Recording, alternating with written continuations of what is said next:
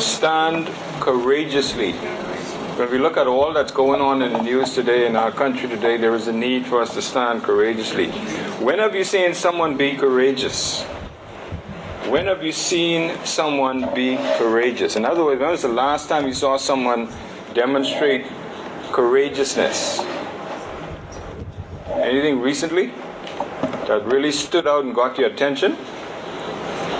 On Iron Street in Bristol.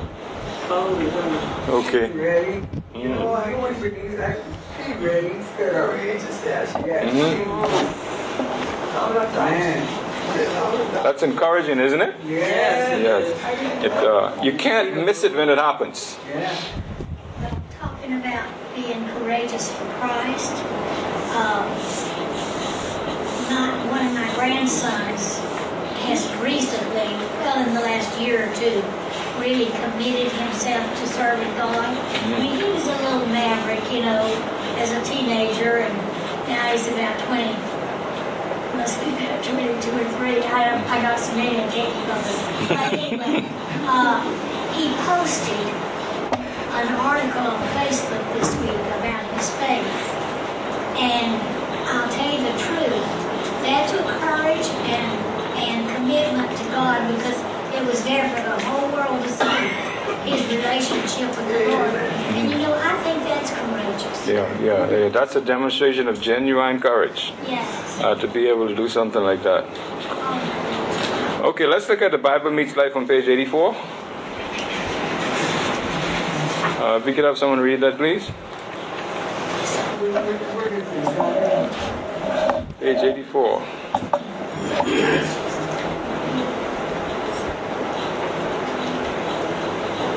Everybody got it? Strange as it may seem, many people learn their first lessons from courage from Cowardly Lion. In the Wizard of Oz, the Cowardly Lion sang that I only had to nerve a song, Bemoy. The moment his fear of rabbits and the fact that he was more of a big dandelion than the king of the forest. Yet even though he was always afraid of himself, the lion that's a virtue of courage. Mustering the courage to do the right thing isn't always easy. After all, if it was easy, it would take courage. But finding the courage to take a stand is often necessary when we follow Christ. In the book of Daniel, we find 3 men who were willing to die rather than compromise their faith. The courage inspires us to stand unworldly or unwaveringly to God in a world that often pressures us to do just the opposite. Okay. So we see how important it is to have courage. The point on page 84, be ready and willing to stand for God. Be ready and willing to stand for God. That is a challenge that we face every single day, because we don't know what the devil is going to throw at us. As a result of this study today, watch out during the course of the week, because the devil is going to come at you with everything you've got to see how courageous you really are, or to see how much you can stand ready and willing to stand for God. He did it with Job. When I was listening to Pastor Lyle talk about Job this morning on the radio, and Job is another good example of courage. Okay, let's look at the passage and see what the Bible has to say. Daniel chapter 3, read verses 13 to 15 on page 85, please. Anybody? Then in a furious rage, Nebuchadnezzar gave orders to bring in Shadrach, Meshach, and Abednego. So these men were brought before the king. Nebuchadnezzar asked them, Shadrach, Meshach, and Abednego, is it true that you don't serve my gods or worship the gold statue I've set up? Now, if you're ready, will you hear the sound of the horn, flute, zither, lyre, harp, drum, music, fall down and worship the statue I made. If you don't worship it, you will immediately be thrown into a furnace of blazing fire. And who is the God who can rescue you from my power? Okay, now notice King Nebuchadnezzar had given orders for everyone to bow before this great big statue that he had erected in his honor. Okay, he was glorifying himself, praising himself.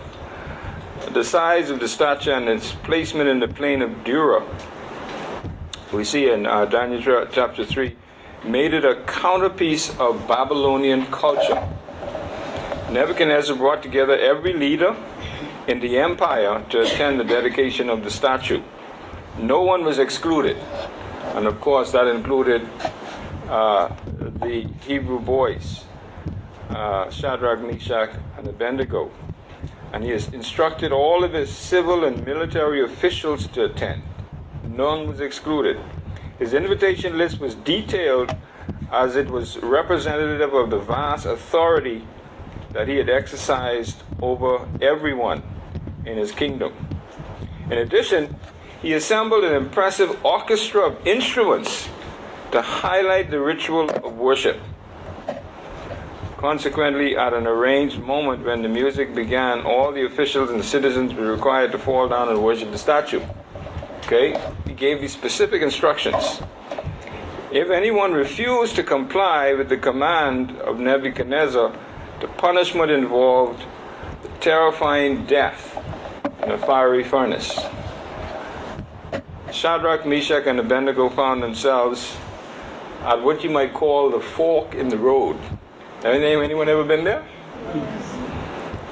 They could take the road of compromise and go through the external motions of worshiping an idol and resist internally so that no one would notice. In other words, they could bow on the outside but not bow on the inside, which is what some people do today. The other road, of course, was the path of courage, by which they would refuse to participate in a sinful act of idolatry and accept the perilous consequences that came with it.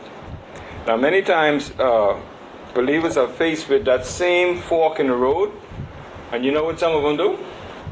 Bow. They bow. You know what they say? Oh, I'm just bowing on the outside. I'm not bowing on the inside. But what do people see? Bowing on the outside. They see bowing on the inside. Can anybody see you bowing on the inside? No. Anybody can see that? God wants you to show your commitment to Him on the outside, externally. And that's exactly what Shadrach, Meshach, and Abednego did. And of course, it caused Nebuchadnezzar to get thrown into a furious rage. And God was glorified in that because He allowed the boys, the 3 Hebrew boys, to be thrown into fire. But what else did He allow happen? He allowed people to see Him in the fire with them. So God is glorified in the overall purpose of these young men standing courageously for God. And we miss the opportunity of allowing God to do what He does best when we refuse to stand courageously. You know, God is standing there and He's waiting for us to do a courageous act so that He could be seen, He could be glorified, He could be exalted. But sometimes we never give Him the opportunity for that to happen. Shadrach, Meshach, and Abednego didn't go that road. They allowed God to be glorified. Let's look at the paragraphs on page 86. King Nebuchadnezzar wasn't happy. He built a large gold statue in his honor, 90 feet high and 9 feet wide. It was a monstrosity. Building such a statue to honor himself was bad enough, but Nebuchadnezzar ordered everyone else to bow down before it. When the Babylonian orchestra sounded, people were expected to fall down and worship or face the fiery consequences. But not everyone obeyed. Shadrach, Meshach, and Abednego, 3 young Jewish men the king had brought into his service, stood their ground. They didn't have to, of course. They could have rationalized their way into several seemingly acceptable reasons for bowing before the statue. One, Nebuchadnezzar is the king. We have to do what our boss says. The statue is only a symbol, and Nebuchadnezzar isn't a real god. The statue means nothing to us. And thirdly, we could do more good if we're alive than if we're dead. Yet all three men had strong spiritual convictions. They knew and believed God's word. Do not have other gods besides me. They would not bow. That's why Nebuchadnezzar was so upset. In fact, he was furious, in a furious rage. Besides himself with anger, the king taunted his young servants, asking, "Who is the God who can rescue you from my power?" Nebuchadnezzar was challenging God himself. He was basically saying, "Your God may have been able to reveal my dream, but he's powerless to protect you from death." The challenge had been issued. Shadrach, Meshach, and Abednego were in a tight spot with no immediate evidence of rescue. But even then, they were not alone. Now notice a couple of things here that is still common today. The three things that they could have done. The three ways they could have rationalized their way into bowing. They could have said, "Nebuchadnezzar is the king. We have to do what our boss says." And many times people do that today because they're afraid they get fired. The statue is only a symbol, and Nebuchadnezzar isn't a real god. The statue means nothing to us, so it doesn't matter whether we bow to this thing or not. It's not a god. And then thirdly, we could do more good if we're alive than if we're dead. Who says God's going to allow you to die? Give God a chance. Let God be determine the outcome, not you. See, when we make a statement like that, we can do more if we're alive than if we're dead, they're automatically saying, we're gone dead. We're dead men. We're already dead. Okay? But if we allow God to do his thing, then God will be the one who is glorified. And who knows? Your boss may get saved. Okay. Look at the next paragraph. The challenge, the last paragraph, the challenge had been issued. Shadrach, Meshach, and Abednego were in a tight spot with no immediate evidence of rescue. But even then, they were not alone. You see, we often talk about God being with us. We believe that, right? We say that God is always with us. But whenever we find ourselves in a tight spot, we forget that. We don't remember that God is with us. God is with us as long as everything is going fine. When we find ourselves in a tight spot, we forget. We automatically forget that God is with us. Shadrach, Meshach, and Abednego did not forget that. We are ever mindful that God is ever present. He is an ever-present one. There's never a time in our lives when God is absent. He can never be described or being accused of being an absentee God. You know, you got some good friends and relatives, and you know they've been there for us in good times and bad times, but sometimes when you need them, they're not there. But that's not God. God is always there, no matter what we go through. And Shadrach, Meshach, and Abednego believed that with all their heart, and they demonstrated that, and God got the glory. Now, only eternity would be able to reveal how many times we robbed God of getting the glory. Boy, and that's going to be a sad day. Remember the Bible says there's going to be no tears in heaven? Because when we get to heaven, we see how many opportunities we've had to not give God the glory. There's going to be a whole lot of weeping. But it's going to be the last time we weep, because God is going to wipe away our tears forever. And He's not going to allow you to remember all those times when you didn't give Him the glory, when He gave you the opportunity to demonstrate courageousness and you didn't give Him a chance. You know what it is not to give somebody a chance when they're so willing to help? That's what we do to God when we don't give Him the glory by standing courageously. Shadrach, Meshach, and Abednego said, we're not going to go that way. God has been faithful to us, we can be faithful to Him. No matter what we face, we're going to stand strong and be courageous for God. And we know that God is never going to let us down. He never did before, and we guarantee in our hearts that He's never going to let us down now. And that's what they did. And that's the challenge for us. Now, believe it or not, the devil is saying right now, he's saying, oh yeah? For each of us, he's making a plan. He says, oh yeah, we can see. During the course of this week, you're going to be challenged in some way or another to stand courageously for God. Remember Shadrach, Meshach, and Abednego and what they did. Verses 16 to 18. Shadrach, Meshach, and Abednego replied, O Nebuchadnezzar, we do not need to defend ourselves before you. If we are thrown into the blazing furnace, the God whom we serve is able to save us. He will rescue us from your power, your majesty. But even if he doesn't, we want to make it clear to you, your majesty, that we will never serve your God or worship the golden statue you have set. Okay, now notice, courage knows that there's a moment to be quiet and remain silent, and a moment to stand up and speak out. That's what courage means. It knows when to stand up and speak, and it knows when to be quiet.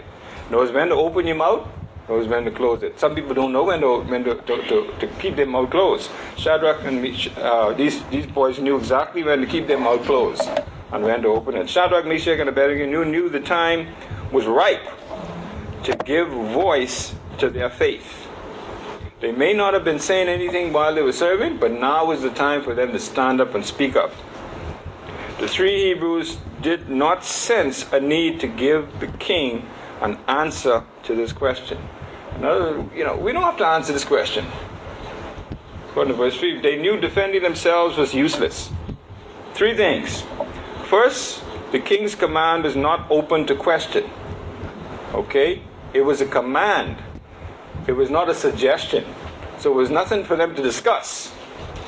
Okay? It was not a question that they had to answer. Secondly, their position was not flexible.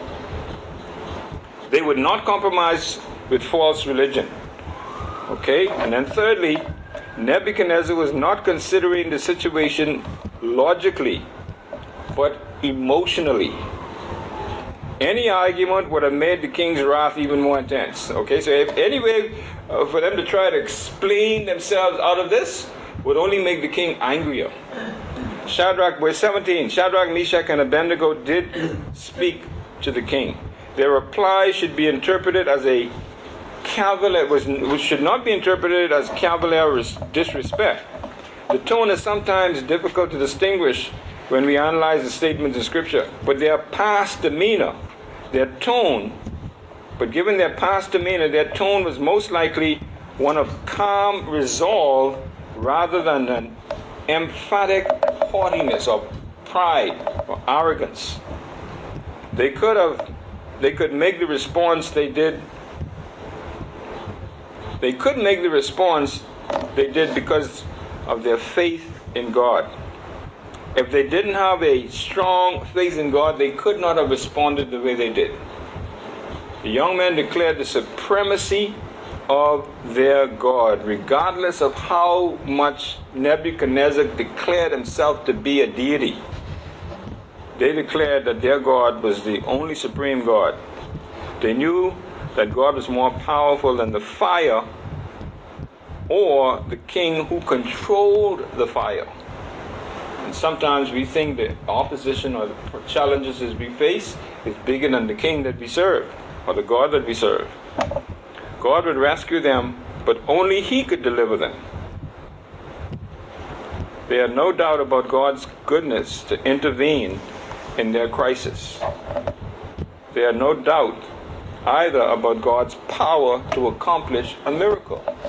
Okay, so they didn't doubt God in any way in terms of what God is able to do. Notice they said, but even if He does not rescue us, indicates that their faith did not rest on the belief God would perform a miracle, but that God was sovereign and could be trusted.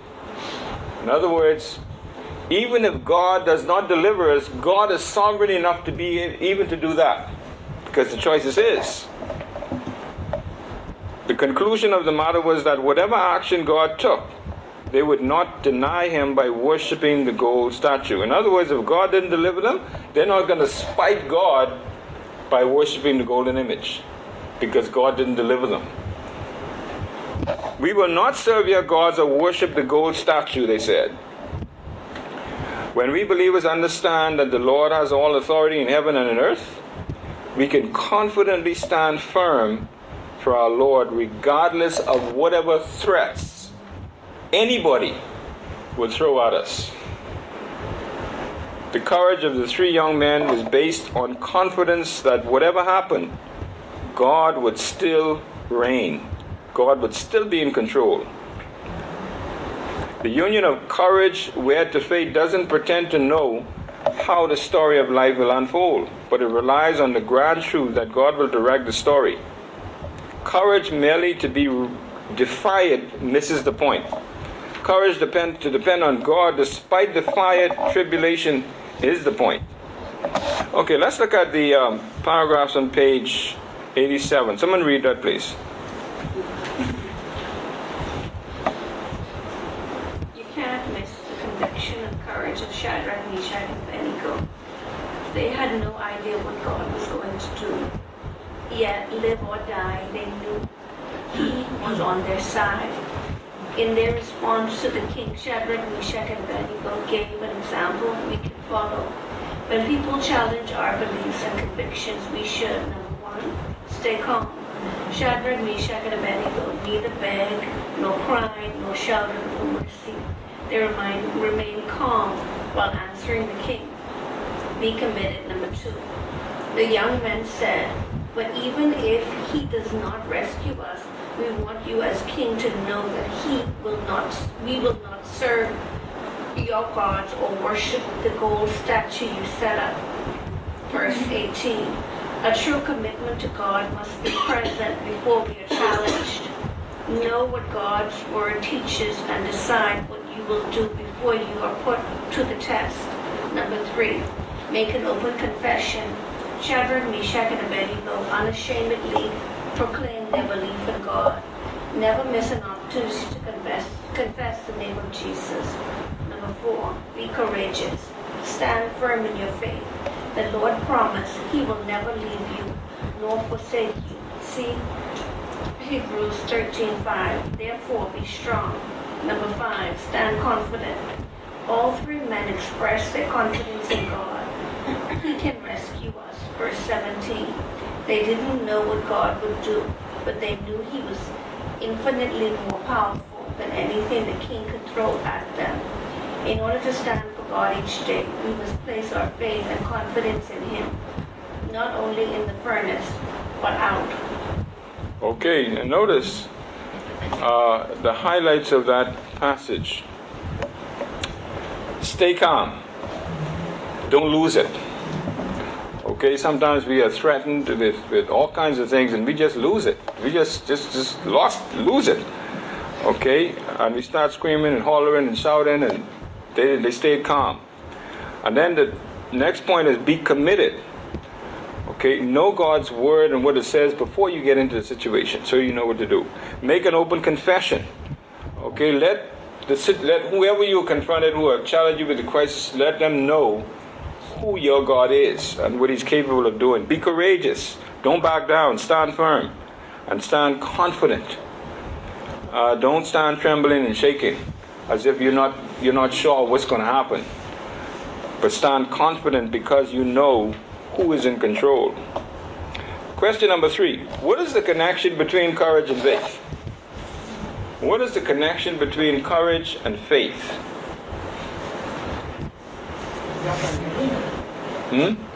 Your conviction. Okay, that's the connection, your conviction. Shadrach, Meshach, and Abednego had a conviction, and nothing could interfere with the conviction that they had in their God. Question number 4. When is it necessary to take a public stand for our convictions? When is it necessary to take a public stand for our convictions? In other words, what helps you stand firm when your convictions are challenged? Your faith. Your faith. Exactly. If your faith is shaky, God help you when the challenge comes. Okay, let's have someone read the other passage in verses 26 to 28, page 85. Nebuchadnezzar then approached the door of the furnace of blazing fire and called, Shadrach, Meshach, and Abednego, you servants of the Most High God, come out. So Shadrach, Meshach, and Abednego came out of the fire. When the satraps, prefects, governors, and the king's advisors gathered around, they saw that the fire had no effect on the bodies of these men. Not a hair on their heads was singed, their robes were unaffected, and there was no smell of fire on them. Nebuchadnezzar exclaimed, "Praise to the God of Shadrach, Meshach, and Abednego." He sent his angel and rescued his servants who trusted in him. They violated the king's command and risked their lives rather than serve or worship any god except their own God. Now notice what happened here. Following their courageous stand, Shadrach, Meshach, and Abednego were ushered toward the blazing furnace. Nebuchadnezzar wasn't satisfied that the fire was hot enough. He gave instructions that the fire be heated 7 times more hotter than it was. Now 7 is a number of perfection in Scripture. What does that tell us? The fire couldn't get any hotter. They could not make that fire any hotter than it was. Because if 7 is a number of perfection, that means the fire couldn't get any hotter than that. Okay, so whatever they had to do to make that fire as hot as it could get, that's what they did. That's how angry Nebuchadnezzar was. That's how furious he was. There was a figurative expression indicating that the furnace was to be heated as hot as possible. There's some evidence that suggests that the furnace may have served as a huge kiln of smelt for the metal of Nebuchadnezzar's statue to manufacture the clay stones used to the base for it. In order for the statue to be created, this furnace had to be extremely hot. And so what he did was he had the fire increased in heat to the temperature it was to melt the metal that was used to make the statue, which was about 1,800 to 2,000 degrees. That's how hot it was. Sufficient to melt aluminum, brass, lead, copper, silver, and gold. That's how hot the fire was. Melt any metal you put into it. Do you think he was really upset? I mean, he was really upset, right? He was upset. So apparently Nebuchadnezzar took the opportunity to watch the gruesome spectacle. He was alarmed, however, to see a 4th person walking around in the furnace with the other 3. Not standing still, walking around. What do you think they were doing in there? Probably praising God, eh? They were probably having praise time. They were probably having praise time. And not only that, but God made it so that the 4th person looked different from the other 3. Because Nebuchadnezzar recognized that the 4th person, according to his own words, looked divine. What does a divine person look like?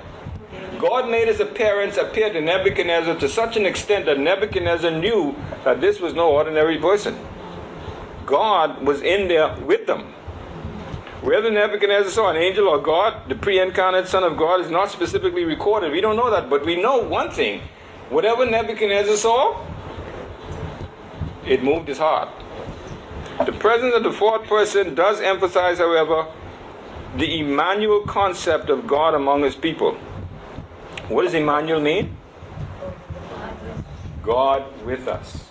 And so the 4th person in that fiery furnace, God demonstrated his name, Emmanuel, by being with them. God wants to do the same thing for us. You want to experience our Emmanuel? Whenever you find yourself in a situation, allow God to demonstrate himself as our Emmanuel, God with us, instead of not giving him the time of day. Now, the application of this truth in the lives of believers today is crucial. What kind of stand are we taking that would point clearly to God's power in us? What kind of stand are we taking that would point to God's power in us? What risk do we run for his renown? In a culture easily offended by biblical truth, dare we defy the idols that surround us? Okay, look at the paragraphs on page 88. Someone read those, please.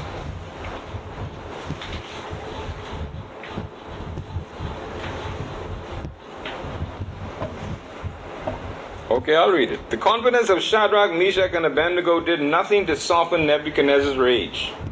He ordered all three men to be tied up and thrown into the furnace. And that's when the miracle started. I love that God didn't merely protect his servants from the effects of the fire. He was in the fire with them. This wasn't lost on Nebuchadnezzar, who exclaimed, "Look, I see 4 men, not tied, walking around in the fire unharmed. And the 4th looks like the son of the gods."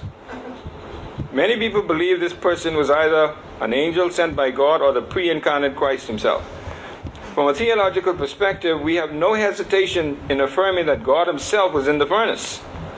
Nebuchadnezzar had earlier asked the question, "Who is the God who can rescue you from my power?" What did God do? Show himself. Now he saw the answer firsthand. He was forced to admit the truth and even offered praise to God. Verse 28. Nebuchadnezzar never gave up his practice of worshiping other gods, but he did acknowledge the God of Shadrach, Meshach, and Abednego as the only true God. But there's no other God who is able to deliver like this, it says in verse 29. Your faith in Christ will be challenged, yet you have no promise that God will step in and rescue you. Shadrach, Meshach, and Abednego experienced a divine, miraculous intervention from God. Yet untold numbers of others have gone through their own fiery furnaces and died for their faith. Whatever the outcome of your circumstances, if you remain faithful before the fire, as these men did, you will bear witness to the glory and goodness of God. Last question. How do you help one another be ready and willing to stand for God? I think if you're like a good example, because God can't stretch you unless you step up. So at least if somebody else sees that, you've been stretched. Then you give encouragement to... Okay. That might help them also to try to step out, because sometimes we want to just stay in the closet. And we don't want to be where we stand up, but at least if somebody else sees you standing and that you move forward. Because I think as a Christian, you can only grow by stepping up. Right. You can't just cower back and expect, to be stretched. So. Good. So we help others stand courageously by standing ourselves, by being willing to stand for God. Some people may be right on the edge of wanting to stand for God, but they just don't have that needed push. And by you standing firm courageously, you give them what it takes to get them there, to move forward. Okay, we have an exercise there, but our time is... Oh, yeah, we got a couple of minutes left. Okay. To stand, there's an exercise activity called To Stand on page 89. To stand, what decisions or priorities will help you stand for God? Use the following acrostic to highlight helpful choices in the coming weeks. So you need to hold on to this exercise and see what happens during the week and how you can use this to help. What obstacles will you need to overcome in order to follow through on these decisions? To stand for God, I will speak, trust, adopt, never decide. Okay, what obstacles will you need to overcome to follow through on these decisions? Okay, so there will be some obstacles. Keep that exercise handy. Okay, let's look at Live It Out on page 90. Here's how we apply the lesson for the day now, because the devil is making all his plans for you this coming week. And believe it or not, he's going to challenge you to see how courageous you're going to stand. Okay, are you ready and willing to stand for God? Consider the following suggestions for taking some practical steps this week. Now remember, the Bible tells us that God's word never returns to him void, which means that it's never a pointless exercise or a useless exercise. So sometime during the course of this week, you're going to be challenged to stand courageously in some way or another. Pray for others who are taking a stand. That's number one. Identify Christians who are currently living under persecution in a specific region or culture. Commit to praying daily for God's presence and provision in their lives. Now we hear that what's going on a lot today about persecuted believers. We can just look at our prayer list for missionaries and pick someone from that list and pray for them. They may have a challenge that they're going through. And then, secondly, be prepared. Now is the time to consider what you will do when your faith is challenged. Work to determine what resources and support, information, prayer partners, Bible verses, and so forth will help you stand courageously. Then take steps to begin putting those resources into place. Okay, there are a lot of scriptures that tell us how we can stand firm. Use them. And then speak up. Be on the lookout for opportunities to proclaim the name of Jesus or respond to those who oppose him. As you do so, remember the 5 attitudes mentioned on page 87. Remember those 5 attitudes? Remember them? Stay calm, be committed, make an open confession, be courageous, and stand confident. Remember them. Okay, as you go forth. Okay, while the body of Christ is no place for cowards, there's no shame in feeling afraid. We all do at one point or another. Yet, like the cowardly lion, true followers of Jesus must never allow that fear to prevent them from doing what's right. We must be ready and willing to stand for God. Amen?